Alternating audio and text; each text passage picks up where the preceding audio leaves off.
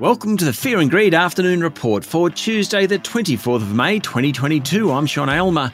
Every afternoon we bring you the 5 news items that happened today that you need to know about. Story number 1, the S&P ASX 200 closed down to 0.3% today to 7,129 points. Financials and real estate stocks did best, while tech stocks were sold off. National Australia Bank was the standout among the big 4 banks, though all of them did pretty well. The big miners outperformed, led by Fortescue and Rio Tinto. Coles and Woolworths went backwards, while both James Hardie Industries and Aristocrat Leisure fell around 4%. The gold diggers Newcrest Mining and Northern Star fell, along with the price of the precious metal. Another weaker stock today was Qantas. But the biggest fall was Tabcorp Holdings, which fell around 80%. But there was a good reason. The group demerged its lotteries business today into the aptly named Lottery Group. It started trading today and each Tabcorp shareholder received 1 Lottery Group share. Nufarm's share price fell more than 14% after Japanese giant Sumitomo sold a 16% stake in the agricultural chemical company. The best performers of the day were gold group Perseus Mining and lithium miner Alchem.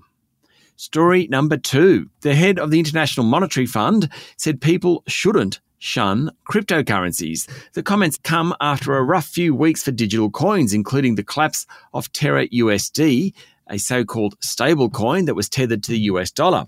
The overall value of the crypto market has now been cut by hundreds of billions of US dollars over the past month.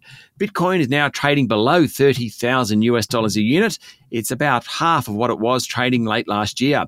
Ether has fallen even harder. But IMF Managing Director Christina Georgieva said digital currencies offered faster service, lower costs, and more inclusion. But regulators need to work to offer education to protect investors. Story number 3, outgoing executive chair of Star Entertainment, John O'Neill, said the gaming group promoted executives beyond their capability. He was appearing before an inquiry into whether the Star should keep its gaming licence in New South Wales. Poor executive hires pretty much sheets the blame back to the CEO, Matt Bekier. Of course, he's left the business by now. Mr. O'Neill, who will leave the company at the end of the month, said the clean-out at the organisation hadn't finished, and he even named some of those who he said weren't up to it. He also said a major cost-cutting program had weakened Star's risk and compliance function. Story number 4. Pushpay is a donor management system for charities in the United States listed on the ASX. Today, it emerged that there might be 2 bidders for the group. Local private equity company BGH Capital has acquired just over 20% of Pushpay and wants to purchase the rest. It follows press speculation that global PE giant KKR might be interested as well. Pushpay makes money, generates cash, and has high profit margins, all pretty attractive for a tech company at the moment, particularly given many of them don't make money.